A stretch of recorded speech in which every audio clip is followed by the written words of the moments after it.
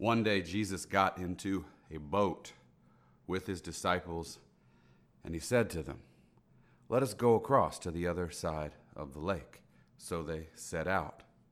And as they sailed, he fell asleep. And a windstorm came down on the lake, and they were filling with water and were in danger. And they went and they woke him, saying, "Master, Master, we are dying." Gospel of Luke, chapter 8.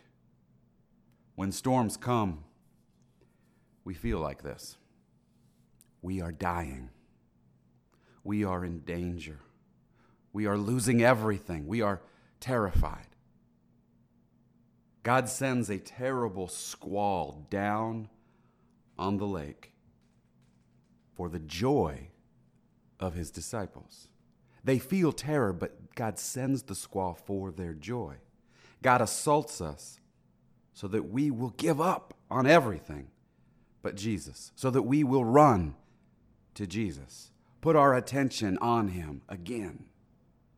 No doubt they were using their skills. They were fighting the storm. They were working. They were sweating. But now they give up and they go to Jesus.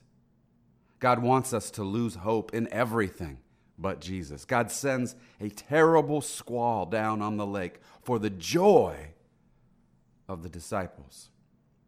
Verse 24, and Jesus awoke and rebuked the wind and the raging waves, and they ceased, and there was a calm.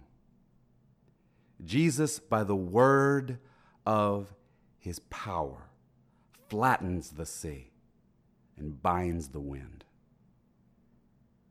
Jesus will not always end your temporary storms, but you are safe no matter what storm you are in. Even in the storms of this evil age, you are safe now if you are in the church, if you are in God's boat with Jesus.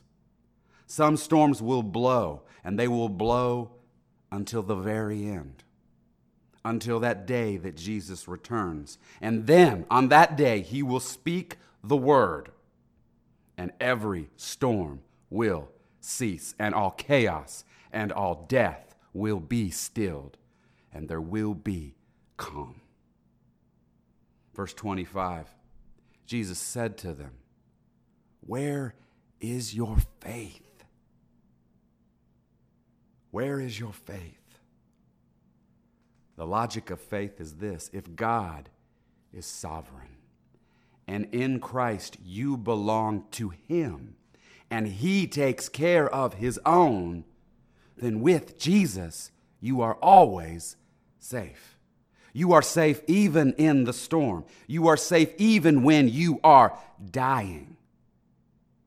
Verse 25, and they were afraid, and they marveled, saying to one another, "Who then is this, that he commands even winds and water, and they obey him?" Who then is this? The answer to that question is the answer in your storm. Who then is this? This is the one. This is the Lord of creation. This is the sovereign over all. This is the Son of God. This is the Christ. And he is with us. Look to him.